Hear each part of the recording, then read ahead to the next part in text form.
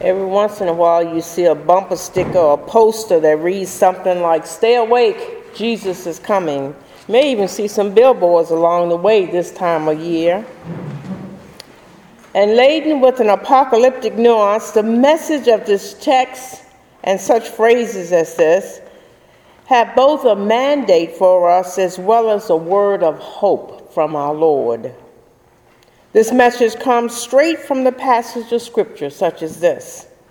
For those of us who use the lectionary readings, for the past month or so, we have heard several of these passages that talks about this very thing of staying awake and that Jesus is coming. While as Christians we know the mandate to stay awake comes straight from Jesus' teaching and that Jesus has promised to return, many of us still take offense with such bumper stickers or billboards or posters. And that is, I believe, because Jesus' words have been misinterpreted for so many years.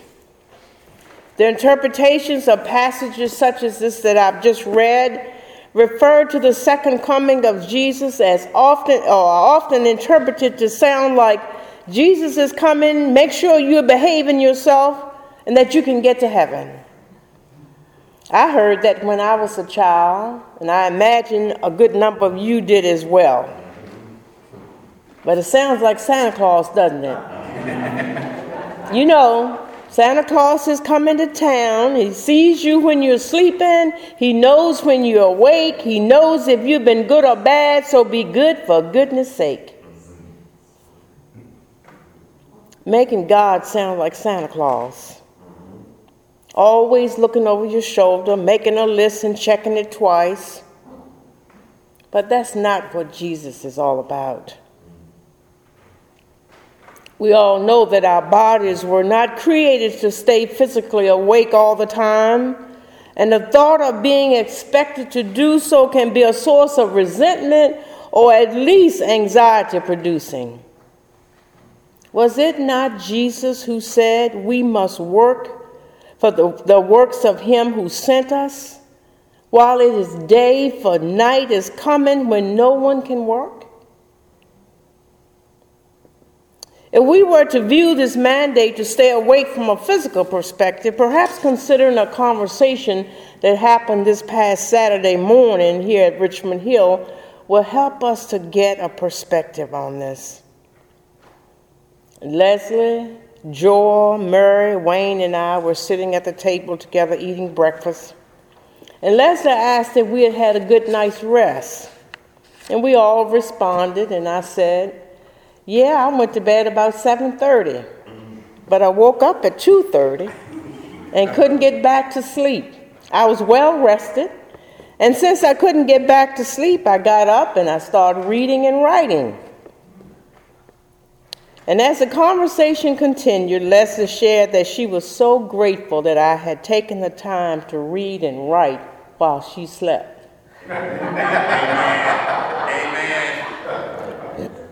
And she went on to say that it's important to her to know that there are people, especially writers, she said, because she is a writer, who are continuing to write through the night while she is asleep. And let's explain how important it is to her to know that others are carrying forth an important discipline when it's not her turn to do so. Later in the day on Saturday, I was still reflecting on Leslie's comment when I was reminded of a story of a guy who had been in Vietnam. And he said while he was in Vietnam, he rose during the night to find the watchman for the hour fast asleep. So the soldier woke the watchman while holding a knife to his throat. And he said to him something like, "I only have 14 days left to get back to my wife and children. And if I ever catch you sleeping on your watch again, you're a dead man." Now, while this threat to this fellow soldier seemed pretty harsh, from a human relations standpoint, this threat Leslie's joy in knowing that I was reading and writing while she was sleeping, and Jesus' admonishment to stay awake all carry the same understanding that the night watches are to be shared. It's a shared responsibility. And as we've sat with these lectionary passages over the past few weeks, the phrases keep coming up. Keep alert, keep awake, stay awake. And I knew in my heart it had very little to do with physically staying awake. So the question came up, what are we supposed to stay awake to? But we have both a biblical and a historical context which helps us to understand that in his first coming, more than anything else, Jesus tried to wake humanity up to things that really matter, and especially the things that matter to God. You know how we are. We can get so hung up on things that really doesn't matter or don't matter. Obviously, there are things in life that matter and there are things that don't. But the difficulty comes when we try to discern between the two. Sometimes we find ourselves in conflict. It can be inward or outward conflict. Even nations go to war because they're trying to discern between the two. And sometimes when things seem important, they don't really matter at all, especially not to God. And it's when in conflict about these matters, whether they be inwardly or outwardly, that we find ourselves in those dark places. Insisting on how different we are from other people, that's a place of darkness. And even darker is to allow those differences to become our prominent matter of concern. And then when both sides start insisting on focusing on differences, everybody becomes blind to what matters to God. During this first week of Advent, as we light the candle of hope, not only in this Advent wreath, but in our lives, we accept the invitation to prepare our lives for what's to come. We accept the invitation to wake up to the things that matter to our God and our Christ. And what mattered to Jesus at his first coming will be also what matters to him in his second coming. What matters to God is shared humanity. Jesus wanted to transform our relationships with God and our relationships with one another. And it's in this place of transformation and reconciliation that we can find hope in the world. It's a place where all of creation cries out. For creation itself waits with eager longing for the revealing of the children of God, the Word of God tells us.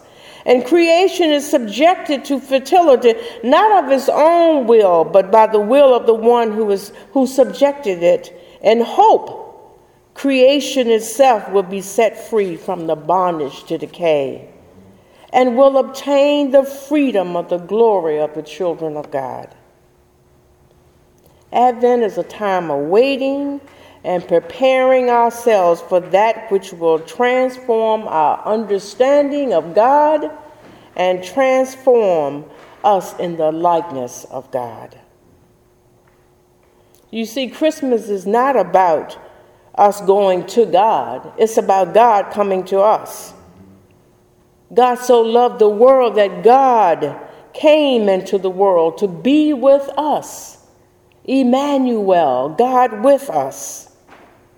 And holding this truth allows us to begin to relax in our relationship with God, even when we have fallen short. Even when we have been good or bad. For those things matter less to God than the fact that we know that God meets us where we are, and God does that with love. I believe that Jesus still wants us to be transformed.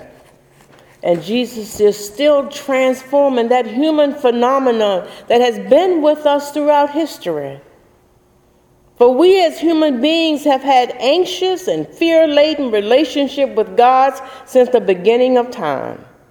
Whenever bad things happen, we assume that we've been bad and that we've lost favor with the gods. And to regain favor with gods, we relieve our anxiety by making sacrifices to those gods. Sometimes even making sacrifices of another human being or an animal, if you remember. And we forget that it is God who says, I desire steadfast love and not sacrifice. The knowledge of God rather than burnt offerings. Because love and our human relationships tends to be conditional, I suppose learning to trust in God's unconditional love will be a lifelong process for all of us. We all know that the world can be cutthroat at times. We live in a world where our sense of goodness is often created by comparing ourselves to one another, where winners can only exist because they are losers, where some people are included and others are excluded, where love and acceptance depend on living up to somebody's expectation, whether it be family or friend or neighbor or employer. When Jesus speaks of the watchers of the night, it's a reminder to me, and I imagine to you as well, that all of these things can contribute to the works of darkness that can so easily pervade our lives. And it zaps our spiritual energy and oftentimes consume our lives. The news is filled with such darkness. Violence of every kind. Male and female relationships, wars and rumors of wars, political rivalry, and devastating natural disasters. Where is the hope we seek in the midst of stuff that keeps us feeling so vulnerable? We find hope when we wake up to what matters to God, what really matters to God. You see, the problem with that Santa Claus-like God is that you never know where you stand with that God. You're left wondering, had I been good enough? And none of us can really answer that if that be the case. There are too many of us already who don't feel like we're good enough. We ask if we're a good enough parent, or we're a good enough grandparent. Am I a good enough spouse? Am I good enough for the work that I do? Am I good enough in the ministry I provide or in the school that I'm attending? Am I good enough for my friends even? We have enough anxiety in our lives so that there is no good news in believing that there is an all-powerful God threatening and in marriage with us with immeasurable demands. There is no hope in that. So as we move through this Advent season, we will see once again that in the story of Jesus' birth, angels and shepherds alike came during the night watches, saying, "Don't be afraid." And it's the same message we heard from Jesus over and over again. Do not fear. Do not be anxious. Trust God.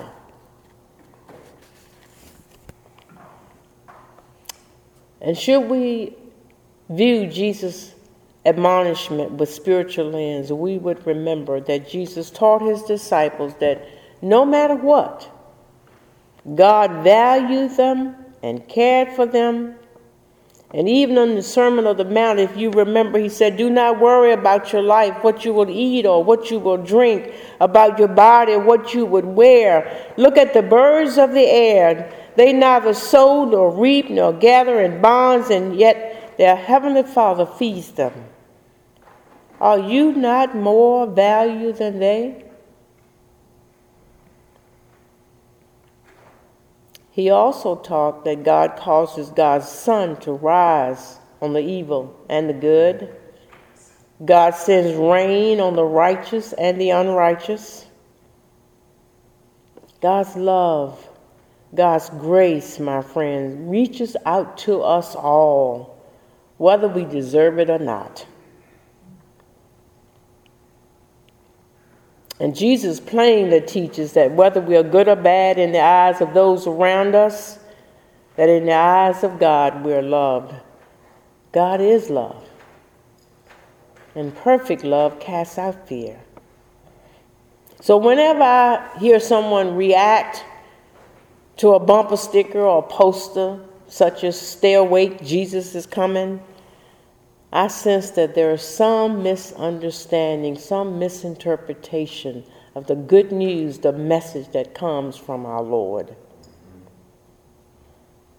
The hope of Advent has not been internalized. God is light, and in God there is no darkness at all. And in this we can find hope. God's love is reconciling and restoring the world and all of humanity, putting an end to national and personal envy and strife and conflict, and all to the fullness of God's love and God's glory. And soon, we hope, the whole world will be filled with heaven's peace. So during this Advent season, may you relax into God's love for you and for the world. May you intentionally set aside the works of darkness in your own life and put on the armor of light. Somebody has to wake up and smell the dangers of complacency and carelessness in our world. Somebody has to be awake because the perils of war and evil are all around us. Somebody has to be reading. Somebody has to be writing. And somebody has to be praying. Serious times calls for serious measures, all through the night watches. Stay awake. Jesus is coming. In the meantime, he's looking to us to offer a godly response to the spiritual darkness around us. Amen.